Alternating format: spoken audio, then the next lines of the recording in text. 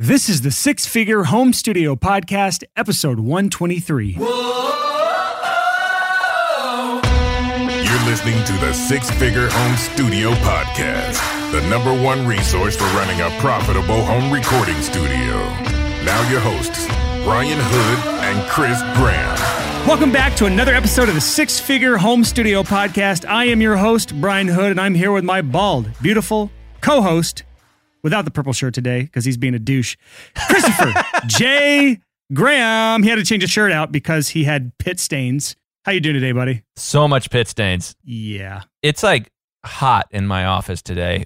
It's warm in Ohio, thank God. And our air conditioning system was not on yet. And I was like, we're getting ready for an episode. And I was like, why am I so warm? Am I nervous? I know you get nervous when you talk to me, so it's okay, man. It's because I like you so much.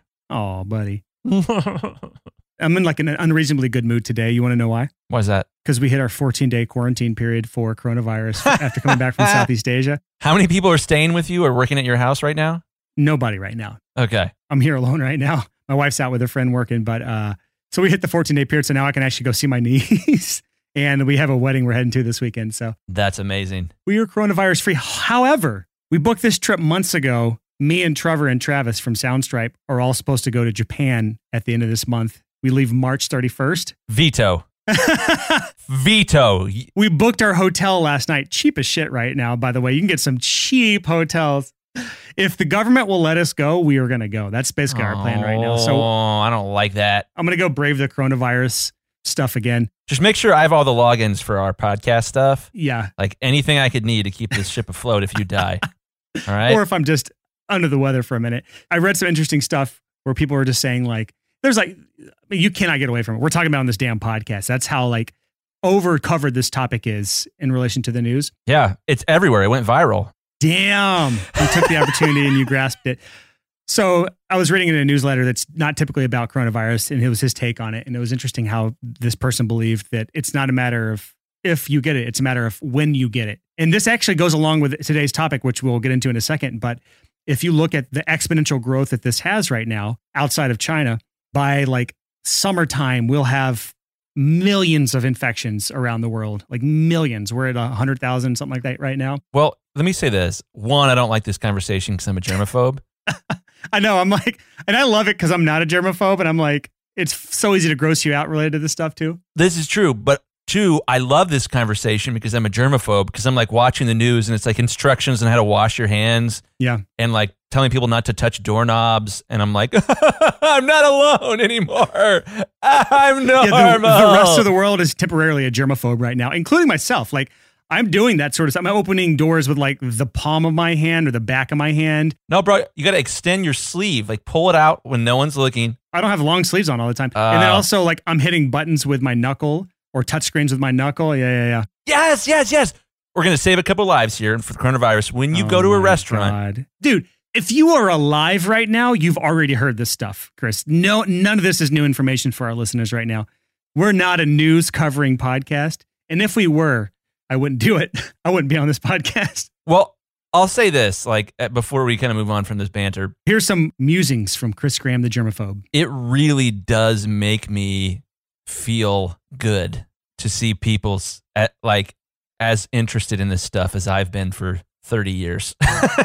As paranoid, it makes you feel good for everyone to be as paranoid as you right now. Well, I'm normal for a little while. I'm obsessing about it less now that everyone else is obsessing about it. And it's been weird. I'm much less concerned about germs lately. And there's that. Do you have any cases in Ohio yet? Yes, we do. We're supposed to go to see Pete Holmes, the comedian, on Thursday, but I don't think we're going to. He's up in Cleveland. If you're in a band right now, I feel so bad for you. Same. Like live music is getting decimated. The touring industry right now, Justin Bieber's tour just got downgraded to smaller venues because of all this. Like that's devastating, man. Like just oof. That's intense, man. There's 3 cases in Ohio right now, Chris. You better watch out, man. I know, man. Well, it's weird. It's good for society to think about this stuff because we learned all this stuff in like 7th grade, like health class, and then everybody forgot except the weirdos. And I think this is good for society to be like, this is not like child's play. This is serious stuff, and we need to take it seriously. So wash your damn hands, and everywhere you go, make sure that you have done a lot of research to figure out the best hand sanitizer that you can keep in your jeans pocket, like I do. Hey. How much research did you do for that hand sanitizer? Quite a bit. I'm a big fan of the Clearwell. It's like a little tiny natural, which is great, alcohol-free. It's got a little flip top. It's like a little Zippo lighter with a little spray bottle. And it's nice because like I'll pull it out when I'm at lunch with a friend and offer to spray their hands. And they're always like, oh yeah, thank you. But before I could never offer. Let me stop you real quick with this. And audience, if you're like, guys, shut up, move on. There's a reason I'm hounding Chris about this. How much time would you say you put into this specific hand sanitizer research phase here? Well, you know, a couple months ago, I would have said too much, but now I would say I put just enough research into it. Could you quantify that number? At least 20 minutes. Oh my God. All right. So a couple things here. First of all, when it comes to hand sanitizer, I treat it just like I treat suntan lotion at the beach, where I'm at the beach for like 4 or 5 days. I don't fuck around with that organic stuff. I do the hard stuff. When it comes to like bug spray in Thailand, I want DEET. Give me all the DEET. I don't care how toxic it is. I'm going to rub it all over my body. I don't play around with that stuff. So all I want is straight alcohol on my hands. I'm going to lather my hands in the highest percentage alcohol I can find because I don't fuck around with this sort of stuff. The reason I bring all this up, though, there's a point to this, and it actually ties into our episode today. There is a point when you're researching anything or doing anything of diminishing returns. There's a point of diminishing returns. In today's episode, we're going to explore that topic, why it's relevant to us. We'll probably tie it back to a few coronavirus stories of some sort, because that's what's hot in the news right now. If we mention that word in our podcast, all the search engine things will rank us to the top. I don't know how this works. And we'll be rich and famous. Second of all, there's a benefit to you as the listener to understanding this sort of thing, because one of the biggest traps we fall into as audio engineers is falling down this over optimization or overdone or over researched or over edited or overproduced rabbit hole. And I think anyone listening can relate to this at some level, where we overdid something. We spent so much time doing something that it was no longer constructive time spent. Yep. And I think if we discuss this today, it'll at least be top of mind for you for the rest of the week or the month or the year, so that the next time you hit that point where you realize, oh God, I've been editing this one line on this chorus with pitch correction for the last 6 hours, I should probably stop and move on and do something more productive in my life. If we can save you from one of those binge moments where you're overdoing something, then we will have done our job. Can we make up a new word? Binge editing? Yes. Did I just say that? No. Well, we collaborated on this. I'm going to go back to the recording and see if I said binge editing. If that's the case, I take full ownership over that. If we can save you from one of those binge moments where you're overdoing something. Do not do binge editing. Here's the thing here, is I think what happens for most of us, and it has absolutely happened to me more times than I can count, is that I'll be in a situation. I've been much better about this over the past like 5, 6, 7 years. But as a younger guy, I would get into these situations where I would be like, Chris, you're not a real audio engineer. Chris, you're not a real mastering engineer. And I'd be like, oh yeah, watch me edit the fade out on this song for 45 minutes. See, I'm totally a real mastering engineer, because only a mastering engineer would do something that stupid for that long. And I think this is pretty common. We get in a situation where self-doubt creeps in and we overcompensate by trying to like show our self-doubt. Like, see, you know, I edited these drums all day long and they don't sound better, but I did it. And that's the important thing. I love what you were saying here. We fall into these black holes of work that are really just a form of compensation. Compensation or procrastination. Or procrastination, one of the two. And so, you know, there's the joke about like the short guy with a expensive sports car, like, oh, I must be compensating for something. Like, we do that exact same thing in our industry, but we compensate through research, through over editing, over mixing, buying more gears, you know, is another thing of how many mics do you need before it stops helping your studio? Yep. There are plenty of guys listening to this show that are like, oh, next podcast. Let's skip this episode. Yeah, if you're not a regular listener, you're probably like, who the fuck do you think you are to tell me about my mic collection that I spent $100,000 on? How dare you? Each one of these esoteric ribbon mics has a slightly different sound to them. They're necessary. Right. So yeah, I mean, there's plenty of things where we just kind of go deep when it would make much more sense to have just been like, okay, I've got, you know, this is enough. I'm going to move on to the next thing. Yeah. Really quick, let's just explain, just so we're all on the same page here, this diminishing returns concept. As Chris said, you read a book that had this phrase, the linear fallacy. Yep. The book's called Seeking Wisdom from Darwin to Munger by Peter Bevelin. I'm not recommending that you guys read it. It sounds incredibly dry. It's super dry, but man, over-researcher Chris Graham in like 2011 had a pretty good time reading this book. Let me just really quickly overview what this is. Okay, so there's this thing called the linear fallacy, and that is the belief that if I keep doing something, I will get an equal result as long as I keep doing that one thing. An example would be, if I keep pitch correcting this vocal, it's going to get that much better every time. A better example in the business aspect, if I keep putting more and more money into marketing, I'm going to get the same exact results. But if I go from $1,000 a month to $10,000 a month, I'm going to 10x my results. That is linear thinking. Yep. That is a fallacy. What will inevitably happen is at a certain point, those returns will start to drop off or diminish to where it eventually plateaus. Yep. Meaning you can spend as much money as you want and you're not going to increase your results at all. You can spend as much time doing something or researching something and it's not going to improve the results at all. And that is the linear fallacy. And that is the stuff that every single one of us, Chris has done it, I have done it, you have done it, Jim down the road from you has done it, Bill up the road from you has done it, Denise down the block has done it.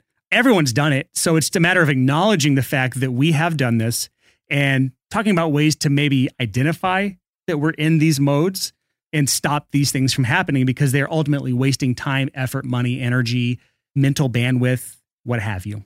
So I've had a number of people that have mentioned to me either through, looking to work with me as a mastering engineer or looking to work with me as a business coach that have mentioned, hey, my wife and I listen to your show all the time. We'll be driving somewhere and I'll put the Six Figure Home Studio podcast on. So if you are the kind of prototype normal person on this show, you're a dude, you're married to a girl, and I'm sure your wife is like, oh my God, I hope he's listening to this. I hope he's paying attention because he does this constantly. Look at each other, smile. All right, now hold hands for the rest of the show. Aww. But this is something like my wife 16 years ago. If my wife and I had been listening to this podcast, my wife would just be like, she'd have butterflies in her stomach of like, I hope he's picking up on this. Oh my gosh, our relationship would be good if he would stop researching everything so much. So this is really, really valuable stuff. And I know for a lot of you out there, one of the biggest reasons your business isn't doing well is because you don't have enough time because you spend all of it doing stupid stuff. Yeah, so that reminds me of the story that I've told on the podcast before, which is the first time I went to Thailand in 2017. Right before I went, I spent about 40 hours researching handheld digital cameras so that I could have great video for my trip, something that was shooting 4K and had all these aspects that I wanted.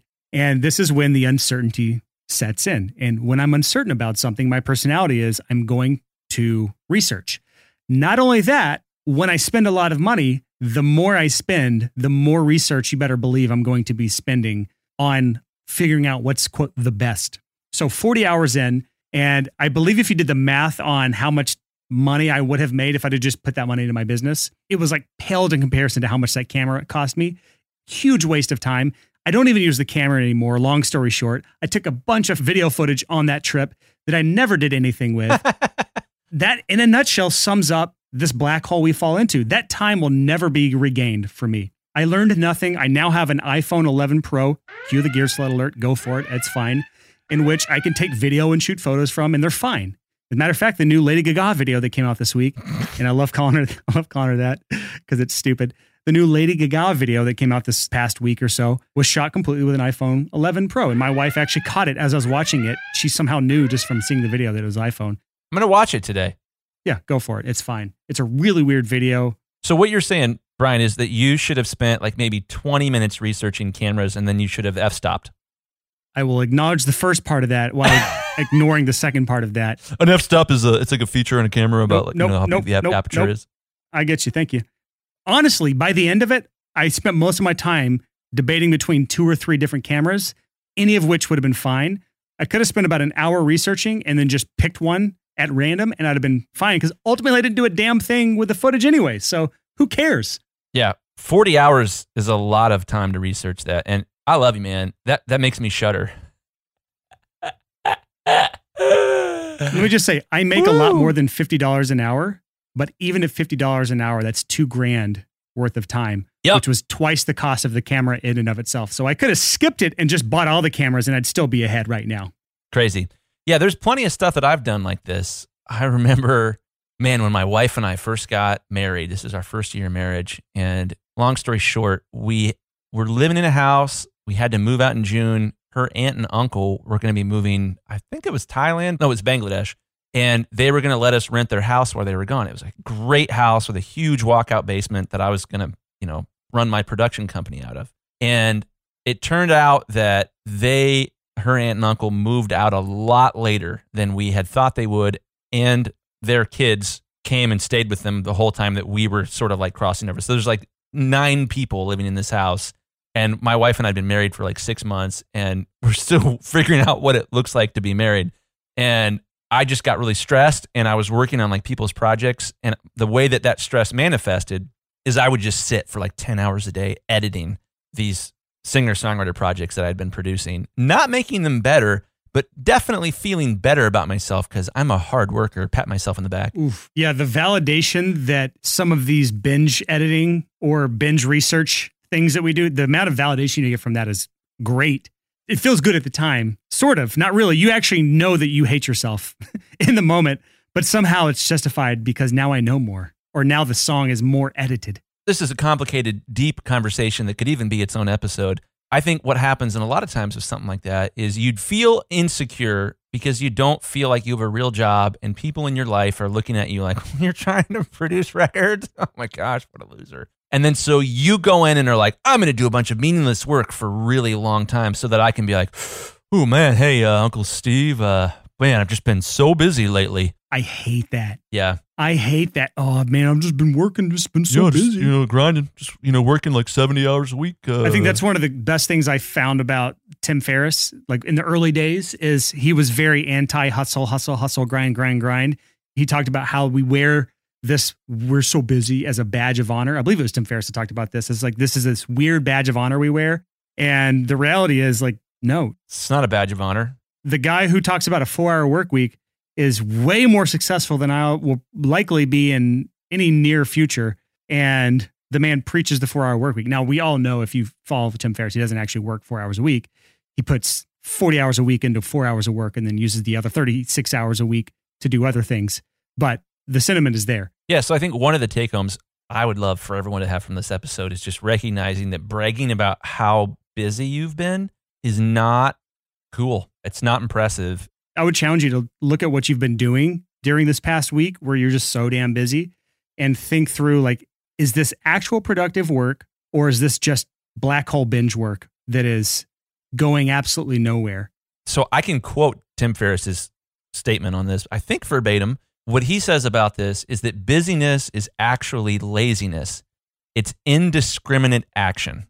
I think I didn't get that totally perfect, but I think the spirit of it is there. Indiscriminate action, meaning that like you weren't intentional about how you spent your time, and therefore you have none left. That makes sense.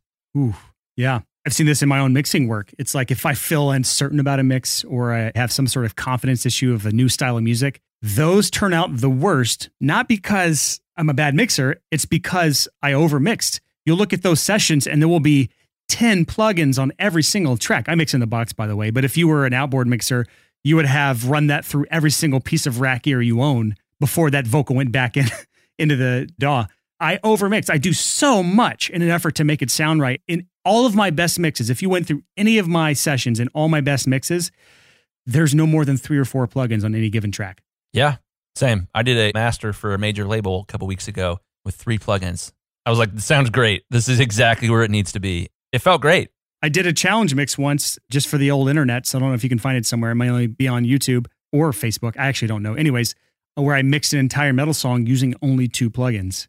And I tried to put it up against the actual mix I did with them with many more plugins than that. And it stood up against it really, really well with just 2 plugins. And it was the stock Pro Tools EQ and the stock Pro Tools compression and nothing else on any track. That's impressive. I'd have a hard time doing that in Pro Tools. Logic, I think, is better stock compressors, but I digress. Maybe James should edit that out so that everyone still likes me at the end of this podcast. I don't know. We'll see. I like leaving your awkward requests for James to edit shit out in there. I know you do. so that people can hear it. I don't ever leave mine in. Mine are just cut out because I have the final say so in the edits. What are you going to do? Well, let's kind of bring this home. So the idea of diminishing returns is, hey, I put an hour of work in, it made whatever I was doing 10% better. I put another hour of work in and it made it 1% better. That's a diminishing return. Yeah. You have to be able to notice when you hit a spot of diminishing returns because your time could probably be invested better elsewhere. Let me push back on that really quick, though. There are certain things where it is well worth putting the extra time in to get that extra 1 to 2 or 3%. Totally. In the right areas. And it takes a very experienced, very mentally mature human being to know what is the right thing to spend that extra time on those diminishing return type things. But most people get that wrong. I would venture to say that the vast majority of people spend time doing things thinking it's going to help the end product when it does absolutely nothing for the end product. So one of the issues with diminishing returns is when you're in that spot where the work you're putting in is not necessarily making it better, it's just kind of you're compensating for something emotionally here, is that a lot of times at that point, the cure is worse than the disease. What that could mean is if you're working on a vocal and you're frustrated because the vocal is not perfectly in tune, and then you get the vocal perfectly in tune, but now the vocal kind of sounds like this. All of a sudden, yes, the pitch is correct, but now the song sucks. So you've fixed it, but you've also broken it at the same time. There are other issues at play. And so I think about this idea a lot of like, at what point is fixing this going to make it worse than just leaving it as is and moving on to other things? I think I get your point here where it's like, say we hit a point of diminishing returns, we acknowledge that, we realize that, and we say we're going to move on to something else. And that just puts us down to another black hole of binge editing or binge adjusting something for way too long and wasting time. I don't know if it's something you can easily get out of sometimes. Sometimes the best thing you can do is to roll back a backup save to a session you did earlier that morning. Like sometimes I have to do that. That's the reality of the situation sometimes. So I don't know if there's any one size fits all fix to curing this, but the definite cure is not to just go on to something else and continue that sort of trend. And I wish I had someone that could sit there and watch me because I'm very similar to you. Whereas when I get to this mode where I'm like a terrible troglodyte human that's just binge editing something with no soul or emotion attached to it, my eyebrows furrow just like yours to where I look like I want to murder my computer. When that's the situation, my wife always asks me if I'm okay. And that's when I know I've hit this point where I shouldn't be doing something. Thank God for her. Yeah, and sometimes I still keep doing it. It's just the worst thing in the world. It's sometimes us just getting more emotionally mature and being able to just let something go. It almost ties to the point of sunk cost bias, where you've spent so much time, effort, or money on something that you're unwilling to just let it fully go. An example would be like if I hit a point in a mix where I'm like, this sucks ass. This is awful. I need to roll back to a backup save from yesterday because this is trash. That is not sunk cost bias. That's me saying this entire day has been wasted. It was better off yesterday. I should roll it back. Sunk cost is, man, I've been mixing this for the entire day. I don't know if this is any better, but I spent an entire day of my time on it. I'm going to keep going with it. That's sunk cost biased. Or I spent $2,000 on this compressor, but this $200 plugin sounds better and is easier for me to do recall on.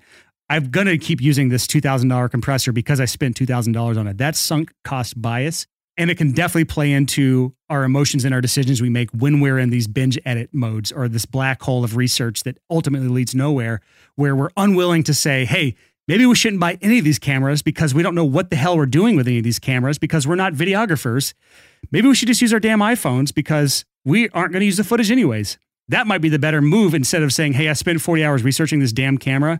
I'm going to Thailand next week. I need to buy one. The more emotionally mature response was acknowledging I should not have bought the damn camera and just use my iPhone. That's a hard decision to make. Well, it is a hard decision to make. You have to admit a mistake. And I think the tricky thing for me is when I get in that mode of like, ooh, that ego takes over. The ego takes over and it's like, well, I have to keep researching because I've already spent 3 hours on this. And if I don't get this perfect, then those 3 hours were wasted. And you have to be able to walk away and reset and come back there in a place of health. Yeah, if you look at this from an investment standpoint, just some of the best investors you'll ever meet in the world, they still fail at this a lot of times, but more times than not, they will successfully walk away from a bad investment instead of doubling down their investment into that bad investment.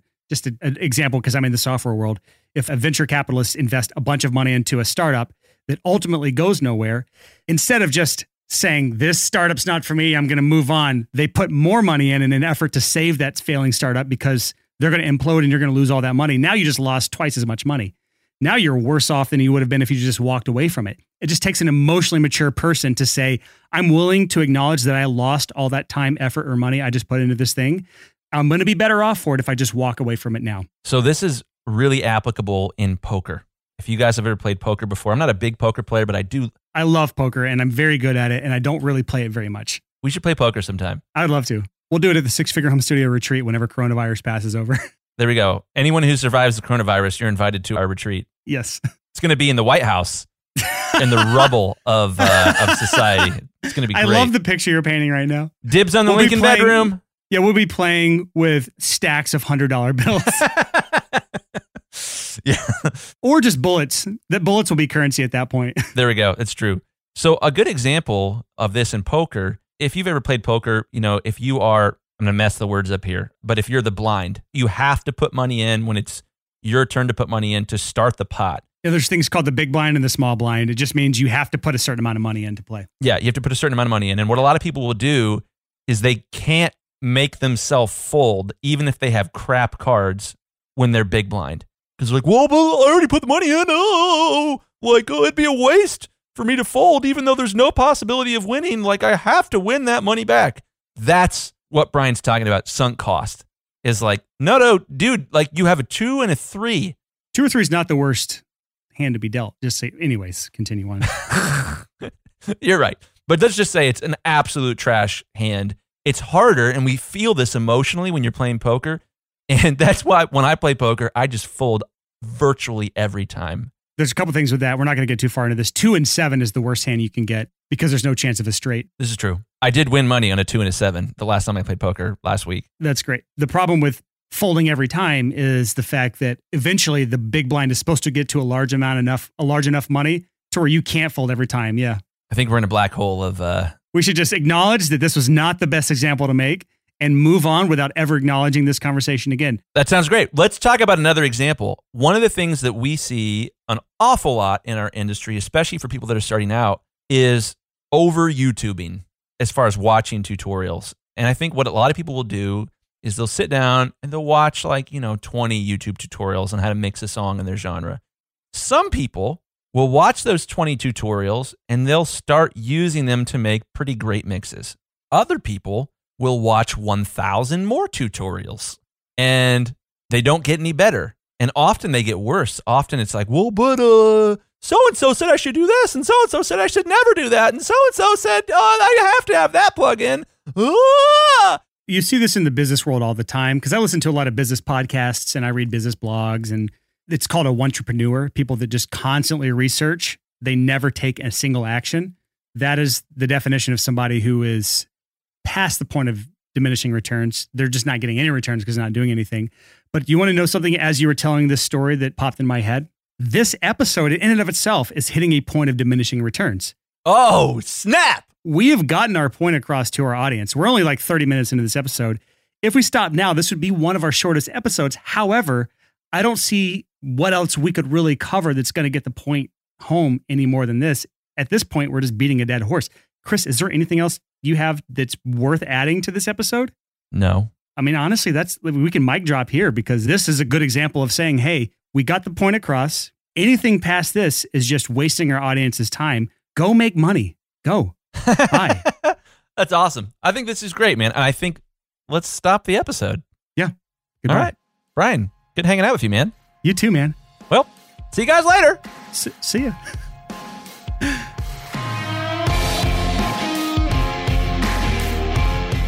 So that is it for this episode of the Six Figure Home Studio Podcast. Hopefully you got something out of that episode. Hopefully you're going to stop binging things and endlessly researching things and listening to episodes of podcasts that are no longer relevant to you because you're way past that point. You just wanted to hear our beautiful voices. However, I do have something important to bring up today, and that is one thing. Chris Graham is on the call with me, still on the outro here. Chris, say hey to everybody. Hey, guys. This might be the first outro we've done together on the podcast, 123 episodes in, maybe. It feels great. It's nice over here. Yeah, it's nice. Second of all, we've literally been refreshing this all day, but we just hit a wonderful milestone on the podcast, and we didn't get to talk about it on the episode because we cut it short because there was no reason not to, because it made sense for the episode. Chris, what milestone did we hit on the podcast? Bruh, we have 500,000 downloads on this show. That's true. I'm refreshing. We have 500,010 right now. Wow. That happened as we finished that episode, like real time.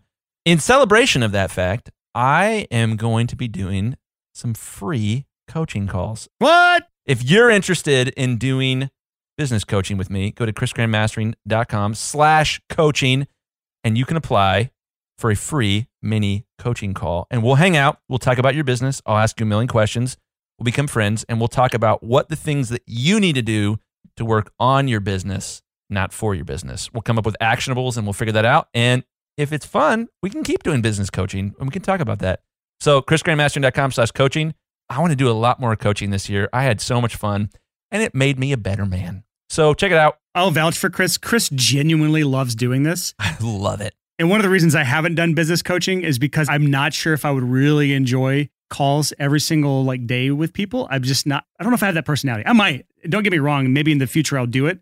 But I just don't think I have the same love for humans that you have, Chris.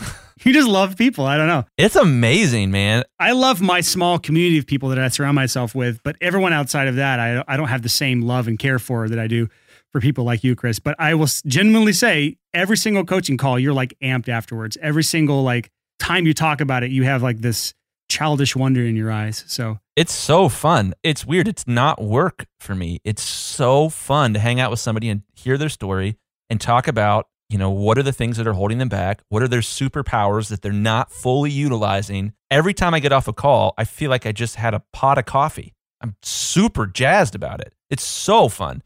So let's be friends. chrisgrandmastering.com/coaching. Do a mini coaching session with me, and you have to apply. There's a little video that you'll have to make. It's a 1-minute application video and a couple questions. We'll hang out. So next week's episode, Chris and I have not recorded yet. We are still kind of planning that, but the idea is to get an interview on the podcast. We'll let you know if that, you'll obviously know if that comes out because it'll come out. But the goal is this is an interview of someone who heard an episode, took that episode, applied it, and had incredible results with his business with the topic of that episode. They've made a lot of money. A lot of money. Yeah. So hopefully we can get that person on the podcast and the schedules work out and stuff. If not, we'll figure something out. Chris and I always do. We can literally sit and talk for hours and not even record it. That's just how Chris and I are. So next week, bright and early, 6 a.m. Until next time, thank you so much for listening and happy hustling. Bye. And one of the reasons I haven't done bitching coach. Cut that out, James.